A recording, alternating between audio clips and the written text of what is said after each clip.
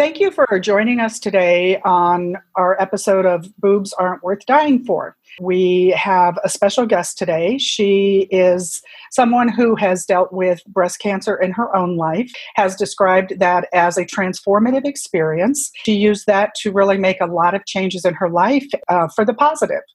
So our guest today is Leslie Nance. She was diagnosed with cancer in 2012, 6 days before Christmas. Merry Christmas. Leslie began a metamorphosis in her life. She became the CEO of her health and her body. She has now traveled the world talking about her cancer journey and inspiring others to take control of their health. She is also the host of a live interactive cooking show, Lunch with Leslie, where she teaches others how to make their bodies inhospitable to cancer with a health insurance policy you can eat. She founded GoToKitchens.com in 2014 with the hope of reaching millions of people with her message of using food as medicine via their command centers, the kitchen. And she shows no sign of slowing down at this point from what I know. So, not at all. Leslie, thank you so much for joining us today. I am so honored to have you here. Thank you for having me. I was thrilled when you asked. This is one of my favorite subjects, and I love the name of this podcast, Who Could Resist? Well, for people who are new to the podcast, I would just like to say that I decided on the podcast name very intentionally and after a lot of thought, because I really feel there is a fundamental difference in women who have dealt with this. And this is, to me, the emotional truth that underlies all the decisions that we have to make. None of us would choose to go through this, and none of us would choose to go through the side effects if we could avoid it. And this is the fundamental truth that colors how you make decisions. So thank you for that. Yeah, I love it. It's awesome. So, Leslie, you were diagnosed in 2012, and I'm wondering if you could share a little bit about that with us. Yes. So I found the lump. It's so crazy because my husband and I had dinner the night before with some friends, our best friends actually, and they were telling us about the journey that their brother-in-law was on, who eventually lost his life to multiple myeloma. Actually, he lost his life to the treatments of multiple myeloma, probably not the cancer itself. He was going through some very aggressive treatments he was a young man trying to cure his cancer. They were telling us about he was in isolation because of bone marrow and chemotherapy, and nobody could see him, and he was feeling depressed. Of course you would be. And I made the very catty statement, if I was ever diagnosed with cancer, I would never in a million years do chemotherapy. The next morning, I woke up in a very intimate situation. That's all I'll say about that with my husband. I was laying on my side, and that's all I'll say about that. I wear a long necklace that has a guitar pick with the Rolling Stones tongue on it, and it's metal, and it has a big bail on it, and which is what holds it to the necklace. And laying on my side, and I thought my necklace was underneath the side of my breast, on my left breast. And I was like, well, that's uncomfortable. And I reached over to move it and realized that it was not my necklace that I was feeling. It was a lump in my breast. And so full stop, literally, I was like, stop everything. And and so I sat there holding my breast, and my husband's like, it's probably nothing. You know how husbands are. It's probably nothing. Everything's going to be fine. We will go to the doctor tomorrow and find out what it is. And I looked at him, and I just bursted into tears, and I said, you think I need a doctor? And because the reality was in my mind already is that I knew what it was. I knew what I felt in my breast. And I had an immediate reaction to it. And I said to him, if this is what I think it is, it's going to change our lives forever. Yes. And what I didn't know is what I truly meant by that statement, because at the time I meant something negative, but really it turned out to be something completely different that I could never imagine. So fast forward a couple of days, went to the doctor just right before Christmas, diagnosed with stage 1B cancer, aggressive. They told me that it was triple positive from the biopsy that they had taken, and that it was, it could be in a very aggressive form of cancer, that I need more testing. And then they started talking about mastectomies and chemotherapy. I mean, just right from the biopsy. And so that scared me like, oh my gosh, Yeah, this is definitely. serious. It's like your worst nightmare coming true. Like, Yeah, yeah. Normally we travel to Texas to see my family for Christmas, and I call my mom and dad. I'm an only child, and I was like, "Can you please come here? I just don't think I can. I don't think I should leave." And because I thought I was dying. I mean, I pretty much had. I thought that was going to be my last Christmas, and that I would never enjoy another Christmas ever again. And it was crazy because I was like, "Take pictures of me," and I was saying this out loud. This might be the last time you take pictures of me at Christmas. I mean, that's how just complete morbid thoughts had just completely saturated my entire life. Yes, so that all happened. Fast forward again, I talked to more doctors. I fired 2 oncologists, a radiation oncologist and a regular oncologist. wow. Finally found a couple that I really liked, and they helped me understand more about what was happening in my body, but was still not ready to make a decision about what to do. Do I have my breasts removed? Do I not have them removed? Do I, because they weren't saying, they wanted me to have both breasts removed. And it's not something that I really wanted to do. And so, not because I'm particularly attached to them, but because it didn't seem necessary in my mind. Even as scared as I was, it didn't feel necessary. But it took me 2 months to make that decision about what do I do? And I guess one of the things that, if anybody's listening to this that is sitting in this position right now, and they're like, their doctors are pushing them, you need to do this and you need to do it now. I actually took 2 months and decided what was best for me. And it was the best decision. And probably all of my cancer decisions, it was probably the foundation of why I'm still here. Yeah, because it allowed me to slow down and calm down, kind of heal my thoughts about what was happening to my body. And so fast forward to that 2 months, I actually ended up having the lump removed. I did not have my breast removed. I actually ended up doing a lumpectomy. They got really, really super clear margins, which was I was really happy wonderful. about that. Without a lot of skin damage or even damage to my breast. They removed about a golf ball size out of my breast. Sitting on a beach in Hawaii, I actually, on the North Shore of Oahu, I was watching these 30-foot waves crash into the shore because in the wintertime, they get these huge waves. And I was watching for our guests who don't, or for our listeners who don't know, I live in Hawaii. Yeah. That's our big time. I mean, they get epic waves. I mean, we watch it on TV. It's a big thing. Yeah. So I was sitting there watching these. It was my first time ever in Hawaii. So Hawaii is a special place for me. And I was just sitting there and I was thinking, God, there's so much power and energy coming in. It's too bad I can't harness that power and that energy. And I was like, wait a second. You have all the power in the world. Nobody can tell you what to do. Nobody can push you into doing anything that you don't want to do. If you don't want to do chemotherapy, Leslie, don't do it. If you don't want to have your breast removed, don't do it. And so I didn't. And when I went to my oncologist, fast forward a few days after that, and I said, I don't want to do chemotherapy. And she looked at me and she said, well, okay, what are you going to do? Because you can't continue on the path that you're on right now because your body created cancer. And so you need to figure out what your next steps are if it's not chemotherapy. And that was very powerful for me because she ignited something inside of me. She empowered me to think differently. I'd like to take a minute to just reinforce what a brave decision that was, and what a difficult decision, because my being a nurse, I can't imagine many oncologists who would support that decision. As a matter of fact, they kind of put the fear of God in you. And part of your story that I really appreciate, and one of the things that I teach my clients all the time, is that even though it feels like an emergency, and doctors will treat it like an emergency. I've heard women who get diagnosed on Friday and they're having a mastectomy on Monday. I can't imagine. I think is helpful for women to understand is that the average cancer takes about 10 years to grow to the point where you actually feel it.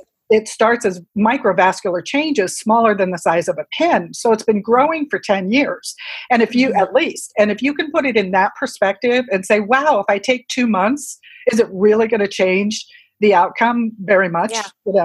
I just really, the little bit that you've said, I just really want to tell you how much I admire how much trust you had in your own body, because I think there's nothing more disempowering than being told you have cancer, to feel like your body has betrayed you, and how hard it is to really come back to that place of trusting. Even when you said to your husband, no, I know what this is.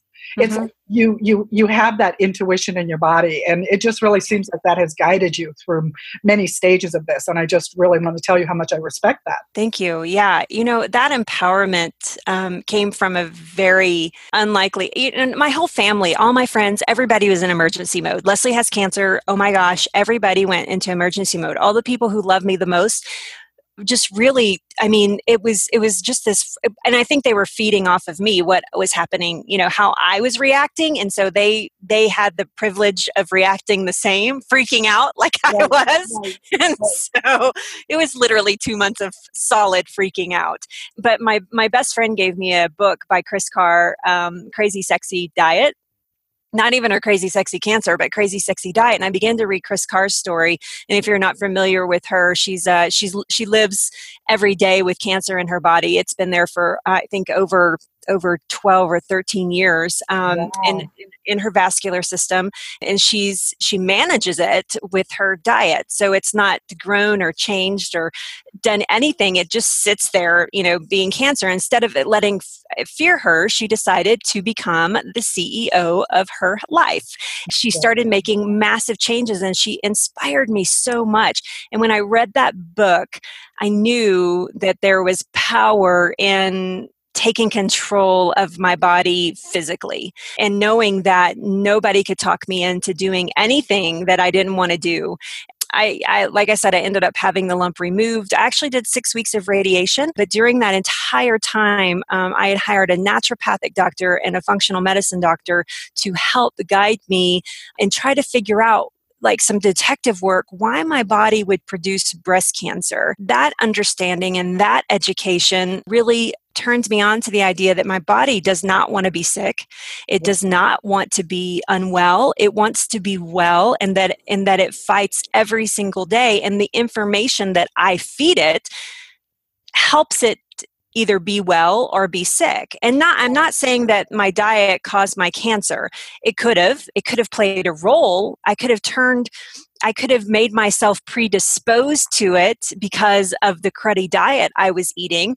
And I'm not saying I did anything to cause my cancer, but I was ignoring warning signs. There was a lot of things that were telling me that something was wrong, and I was just not paying attention to them, thinking it was just normal life.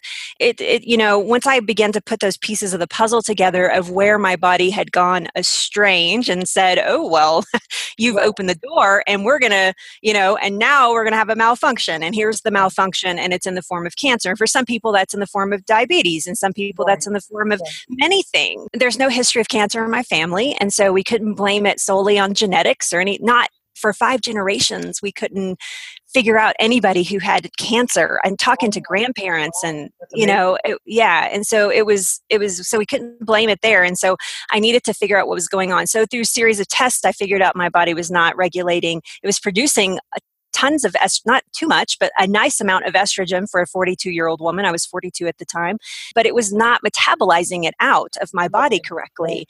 And so I had excessive estrogen in my body, and it probably was one of the things that went haywire. I mean, that's classic for breast cancer. And so once I began to put those pieces of the puzzle together and understood that my body could heal and could be better and could never have cancer again, and if I could believe in my body to do that and have that ability, I knew that I would never have cancer again. I mean, I knew that it would never show up again. So we're 5 years, which is not a lot of time. 5 years is a fair amount of time, but it's not a lot of time. When I hit 20 years cancer free, yeah. We're like 5 years. Yeah. 5 years is good, especially for the type of cancer I had. Eventually, we landed on that it was triple negative, not triple positive, but triple negative. And for the type of cancer that I had, actually, your reoccurrence rate drops by like 50%, according to the oncologist that I work with, after that 5-year mark. Like if you don't have any cancer leading up to that, then your reoccurrence rate drops quite a bit. And I'm like, yay, because my reoccurrence rate was actually quite high. So yeah, but it's been a very interesting journey, and I think that my favorite part of the whole thing is the empowerment that I found to do something different and to be something different. I can think of few things that are more disempowering than to be told that you have cancer. I Right? I know. it's like I heard somebody describe it that you have to deal with all this information and yet you process nothing. Nothing. And what you hear is, I'm going to die. That's all you hear. Yeah. That's all you hear. And, I mean, my surgeon, he was talking to me about implants and reconstruction. And I was like, I don't care. Just get this out of my body. Yeah. And I turned around to my husband at one point in time and I was like, you choose the size of the implant. I don't care. Right? I know. My Zumba instructor just went through breast cancer, and she's a fitness coach, and she's like she's like 50, I think Pauline's like 57 years old, and she's buff. I mean, she's got an amazing figure, and anyway, I would kill to have just half of her physique anyway. But she just had both of her breasts removed. She had stage 3, and she chose not to do reconstruction at all. And she's like, it's so great because they're gone and they're not in my way. Right. She's like, I don't have to wear these stupid sports bras anymore. And anyway, but it's funny because she's just totally embraced having no breast. I mean, she loves it. And so it's, and that's so different for every single woman. To me, it was kind of no big deal. I mean, I like my boobs and I kind of wanted to keep them, but at the same time, I would have never let them stood in my way if I thought that they were going to kill me. Not worth dying for. That's right. I would have never, ever. And I wouldn't have let my hair stay in the way, Like a lot of people were like, did you not do chemo because you didn't want to lose your hair? And I'm like, no, I actually was kind of interested to see what I look like bald. And so I was kind of... it was like the thing I was bummed about when I decided not to do chemo. I was like, dang, now I'm not going to get to see myself bald. And so anyway, yeah. When I moved to San Francisco, which is a pretty wild city, I went to nursing school when I was like a teenager, when I was really young. So I never had my rebellious stage. So then I get to San Francisco in my early 30s and went into my rebellious stage. There you go. I have this very hot friend that probably is very much like your aerobics instructor, beautiful body, One of my friends said, well, if she walked off a cliff, would you? I'm like, yes, And one night she had a shaved platinum head. And one night we were sitting in a jacuzzi and she's like, have you ever thought about shaving your head? I was like, no. And she's like, would you allow me to shave it? I'm like, yes.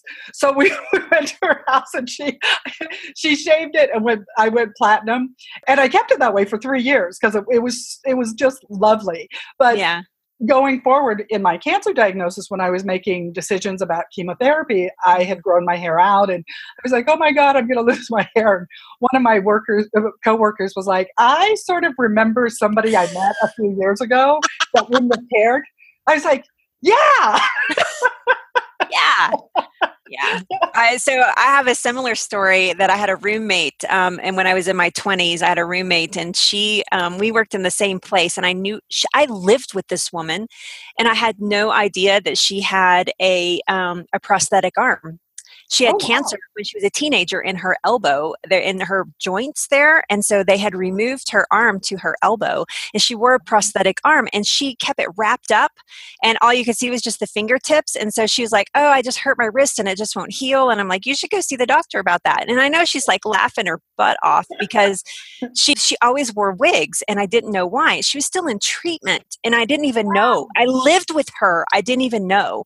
She was always wearing all these different types of wigs and everything. And I never saw her without a wig on. And, and I'm like, you're so funny that you wear those wigs. And I'd like to see what your real hair looks like and whatever. She didn't have any. She never let anybody know that anything was wrong, and not be denial, but because like her family knew, and there were people there to support her, but because she didn't want anybody to feel sorry for her. And she said, I just don't like the puppy dog eyes. I can't stand the puppy dog eyes. And I was like, oh man, so I made it a point very early in my 20s that anytime anybody would tell me that something was, wrong or something devastated would happen, that instead of making puppy dog eyes, I would ask questions, and I would be inquisitive and see if they wanted to talk about what had happened to them. And you can't believe how many interesting conversations I've had about things that have happened to people, instead of feeling sorry for them, just accepting that, dang, that's stinks, tell me more. Do you mind talking about it? I want to know more. And I've made some really great friends that way. And it's, because I was open and I wasn't like, oh, I'm sorry. It was like, what? That happened to you? Right. So that's a very interesting, I haven't thought about, her name was Amy. I haven't thought about her in a long time, but yeah, I didn't even know. Well, it really brings up that issue of resilience. Mm-hmm. And having gone through this twice, the first time I went through it, I think I freaked out and told everybody, including like the people in the grocery store. Right? I know, me too.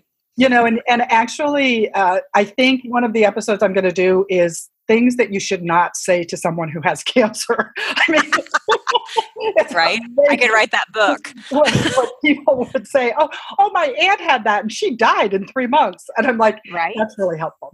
And so the second time around, I told my husband, I was like, I'm going to be very deliberate about this because I'm very susceptible to what everybody says. I always think that everyone has a better opinion than me. And I made a conscious choice that I was only going to tell very close people. So I told 2 people, my husband and my best friend who was an oncology nurse. Then when I had gone to all the doctors and I had gotten all the information, because I realized those people, they weren't sitting in the doctor's office. They weren't having to make this decision. They didn't have all the information, but they certainly had opinions. Mm-hmm. And so it was after I had made the choice. And, I think, when I was halfway, to the hospital that I actually told my best friend. And it wasn't anything about him. It was just that process of really needing to come to a place of trusting myself and knowing that I knew what was best for me. Yeah. And I think that is a process that's different for everyone, and I just really, I love the parts of your story where you took a step back, you really listened to yourself, you had the people in your life that you trusted and you made that decision, because this is an overwhelming decision. And no one, even now when I hear opinions from people about how they think cancer should be treated, I'm like, have you ever had it? Because whether or not you've ever heard those words said to you, that makes all the difference in the world. You can have all the thoughts about it, but unless you've heard those words coming at you and you've gone through that process of I'm going to die, it's a very different perspective. I'll never forget the day that I got a phone call. I didn't even, because it was right before Christmas and all the offices were closed. And I told them, I said, I don't want to go through Christmas thinking I have cancer if I don't have cancer. So if you can please call and tell me, I don't care that it's like, I actually got I found the lump on the 19th, but I actually got the diagnosis like 2 days before Christmas. And, yeah, and I got a phone call, and I was at work, and I'll never forget the emotion that I had of, oh my gosh, this is for real. I mean, I can't believe I have cancer. I mean, I was like the healthiest, air quotes, person that everybody knew. I mean, I was I equated that because I was thin, that I was healthy, and that because I worked out, I was healthy, but oh my gosh, my body was throwing me so many warning signs that I just chose to ignore that, like chronic constipation. Do you know that the statistic is that 92% of people who are chronically constipated will be diagnosed with some sort of cancer in their lifetime? Wow, I've never heard that. Yeah. One of my mentor, Dr. Susan Silberstein, gave me that statistic the other day, and I was like, "Whoa, what?" And she was like, "Yeah, it's something that you need to pay attention to. If you are chronically constipated, you should pay attention to your body because your body's trying to tell you something, and you have a backup of toxins, and you're allowing all these different things to happen." And anyway, that was like crazy town to me. And I was that girl. I've been chronically constipated most of my adult. That's a lovely subject. But most of my adult life, my periods were incredible. So, right? It's a perfectly normal conversation to me. I know. I always tell people you can't talk about health without talking about poop. You just can't. So it doesn't. People don't want to talk about it until they've been constipated, and then that's all they want to talk about because nothing will make you sicker. Yeah. Oh my gosh. And I didn't have any the symptoms of bloating, or I never felt bad, but I've always had a hard time going to the bathroom, eliminating. And so that is no longer true. I'm like clockwork now, but it's, that was something, my periods were incredibly irregular. Even on the pill, they were incredibly irregular, just crazy, like breakouts, all over my back and my chest and on the back of my legs. I would experience these, terrible breakouts, especially around my period. And just, all of these crazy signs that my body was trying to tell me, like, hey, this is something not right over here, headaches, joint pain. I mean, just stuff that just is not normal for a 42-year-old woman. But I perceived them as normal because I had had all these symptoms so long. I just perceived that they were part of my life, and I just rolled with them. And now, not having any of it at 47, it's like, oh my gosh, I was really sick, and I didn't even realize how sick I was. I mean, that's crazy to me to think, but I remember what I felt like, and I can remember not ever wanting to feel like that again. And so, and that's just done. That's just all through mindset. Number one priority for me is getting rid of, I don't have negative Nancy and Debbie Downer. I had cynical Barbie. Yeah.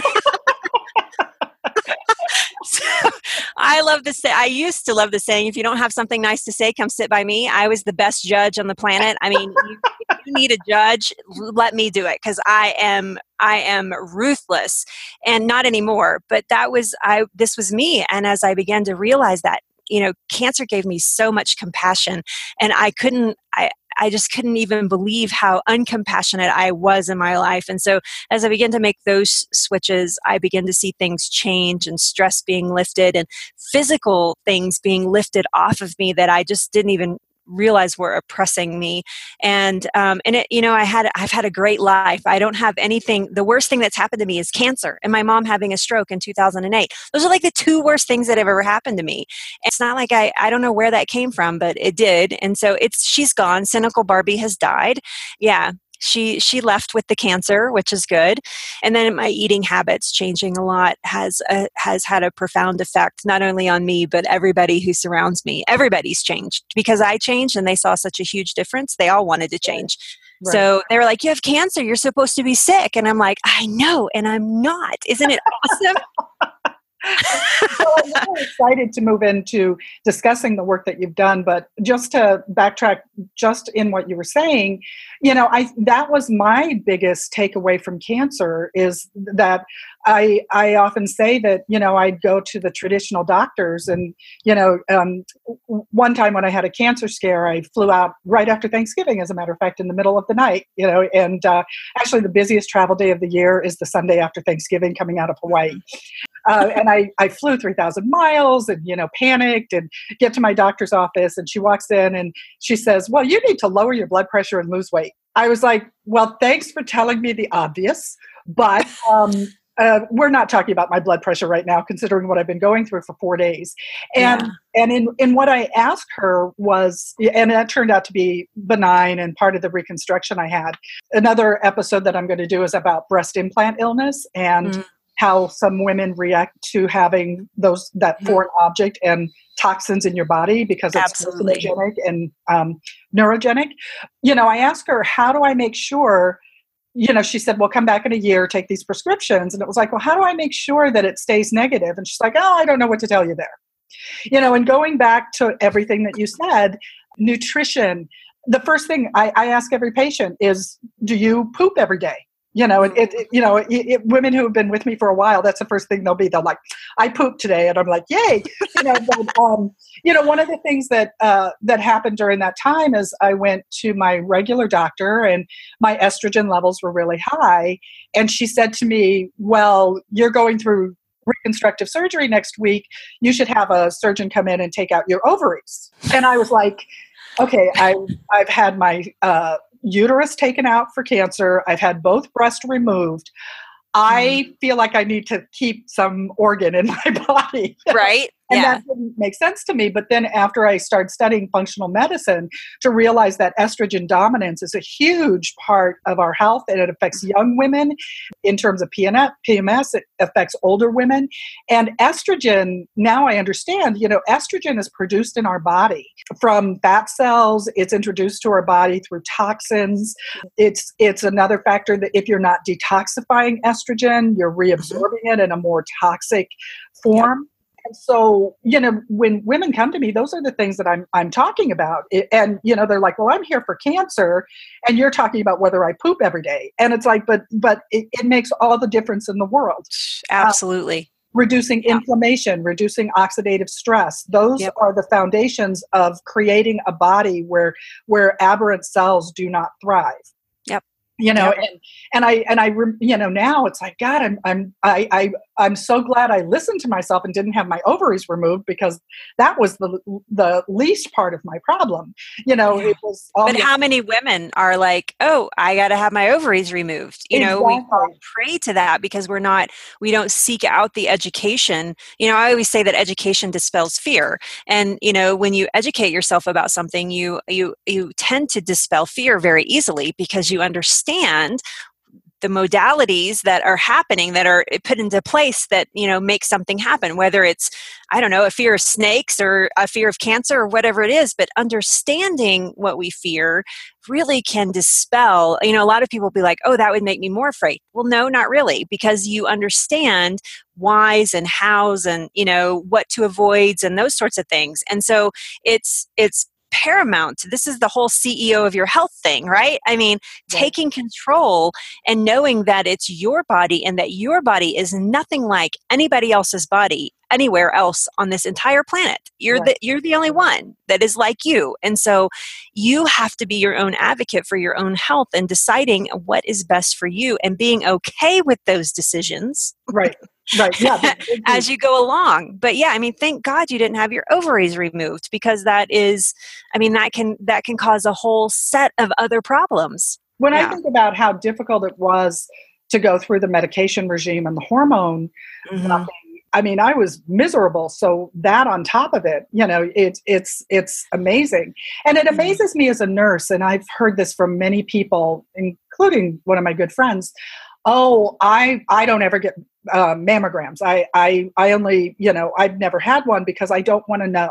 And, the same with people, getting tested for HIV or anything else. It's like, well, I don't want to know. And I'm like, the difference between knowing early and knowing late is the difference between life and death. If you know early, you can be more proactive and make those decisions. I think it was Elizabeth Edwards, the politician's wife, sort of like you. She was caught up in the busyness and the insanity of her life, and she didn't notice her cancer until it was the size, I think, of a golf ball. It was late stage. And, at that point then you're just reacting and you're just staying one step ahead of the next decision. As you said, to be empowered to take care of your health, it's like, even if you don't have a disease, just knowing what your baseline health is a huge thing that we can't turn over to doctors, that we can't say, well, the doctor told me to do it. Doctors, they don't know what's best for you. I see so many people, well, the doctor told me to do it. I'm like, did you ask questions? No, I didn't want to bother the doctor. And, I think if there's anything that I do, I'm like the bossy nurse that's telling my people, get your reports. We're going to look at your reports. Yeah, right. I know. It's so true, though, that we just, we tend to just blindly trust somebody who is seeing 10 of us in one day, right? 10 of us that have come in one day that have all been diagnosed with cancer. And we understand the compassion that they have for us at the moment we're sitting in their office. But what we don't do is we don't dig far enough into our own health. And, I certainly didn't say, I'm not the first one to say this, but, the best cure for cancer is prevention. Right. That is the best cure for cancer, is prevention. Not getting it in the first place is the best way to not die from it. And so, for me, teaching people, because I have a lot of people that I talk a lot about cancer in my website and, with a lot of things. I mean, my whole platform is, making your body inhospitable to cancer. But it is, at the same time, I have tons of people that have never had cancer that follow me because they never want it. Yeah. And so making that body an inhospitable environment to cancer is something that is very powerful and is very possible. And one of my favorite sayings is, cancer is not your destiny. Even if you've had cancer, don't accept it as that is your destiny. It may be your reality. Right. It may be what's happening, but it's not what guides you through to the next part of your life. It may be a part of what's happening to you right now, but it's not what's at the end of the road. And so, accepting that our bodies are healing machines and detoxing machines, and that they want to be well, and that they do not fail us if we give them proper information, is something that has been very powerful in my practice and teaching people, the principles of just taking control. And I get text messages and DMs all the time that was like, I went to the doctor today and, this happened and this happened, this happened. And I asked why. And the only reason I asked why is because you would have told me. I could hear you saying, ask why. Right, right. And I'm right. like, yes. Yes. So doctors. And as a nurse, I mean, I kind of, I was always a bossy nurse, but absolutely, it's like if you don't, I see too many women who have literally gone through cancer treatment and numerous radiation treatments and oncology who don't even know how to understand their pathology report. I know. It's just. To me, it's like criminal. These are major decisions, regardless of what decision you make. Knowing that information is essential to knowing how to make the decisions to move forward. Absolutely. One of the things I teach my women all the time is that I find this in terms of a mind-body approach is that you are not your diagnosis. Mm-mm. You are someone who is dealing with this diagnosis, but so often you become that cancer patient, and it's like, no, you're someone who is dealing with cancer. And as subtle as that sounds, it makes a huge difference. Or someone who's dealing with a chronic illness. It doesn't have to be cancer. It's like, to get to that place of not letting it control your life is huge. Mm-hmm. One of the things I'd love to talk to you about is the work that you've done since then, because you're an activist and you're out there and teaching women really, really vital things about how to engage in this prevention and empower them. And I'd love to hear the work that you do. So I have a so most of my work is through, I call it the command center, which is the kitchen. And I believe that every healthy journey starts in that one space is in the kitchen. I mean, it probably starts in your brain, but also, physically it starts in the kitchen. Yeah. And so I teach people how to fall in love with their kitchens again and be in a space that they're enjoying. And not only that, but is a functional food space. So we're not just eating to eat. We're not just eating. We are eating for pleasure because all my food tastes great. I have to tell you, like every recipe I make, I'm like, it doesn't go on my website unless like 10 people have tasted it and they're like, this is the best stuff I've ever ate. I'm like, okay, that can go on the website. And so I'm really get your recipes last night and I'm making one of them for dinner. Oh, I love it. Yeah. What are you making? The lasagna one. Oh yeah. Amazing. And I share that view with you. It's like, I don't care what diet you're on, or if you're not enjoying the food and you don't get that satiety, then you're not nourishing yourself. And so right. One of my rules is like, I'm sorry for the people who like rice cakes, but to me they are bland, tasteless things. And sure. and it's like and so for me, learning to cook healthy, but having it taste good and having it feed you, I think is the single most important thing to move people out of this compulsive, disconnected way of eating we have with our food. Mm-hmm. And every recipe on your website was wonderful. Thank you. Yeah, they are well tested and very. Everything has a purpose. Like every ingredient that I put in, I try to make sure that it has a function and a purpose in the body, that it's nourishing the body. And so even in my desserts, even my desserts are made with that purpose in mind, that some of my desserts, it's better that you ate dessert than skip dessert. And it's great. So it is, this has been a passion of mine because when I started my health journey, I would eat like 5 vegetables, and my naturopathic doctor said to me one day, he's like, okay, you got to eat more than 5 vegetables. How can I help you do this? I was like, I don't know, give me some great recipes that taste great and that I want to eat, make Brussels sprouts not slimy and weird. And he's like, Leslie, go learn how to cook them. And I was like, okay. And so I did. And again, he empowered me to do something different and to think of something different. And because Brussels sprouts, there's no way in God's green earth you would have gotten me to eat those 5 years ago. Right. Today. 5 years ago today, there's no way I would have eaten a Brussels sprout. And so now I eat them like 5 times a week because they're great for estrogen metabolization in the body. So I love Brussels sprouts, but but I had to learn how to cook them. And so I have been so passionate about teaching people how to make these real foods, these functional foods, taste great and easy. There's a lot of things going on there. It needs to be somewhat easy. You still have to cook, but it needs to be somewhat easy, and it needs to taste great, and it needs to be something that your whole family will probably enjoy.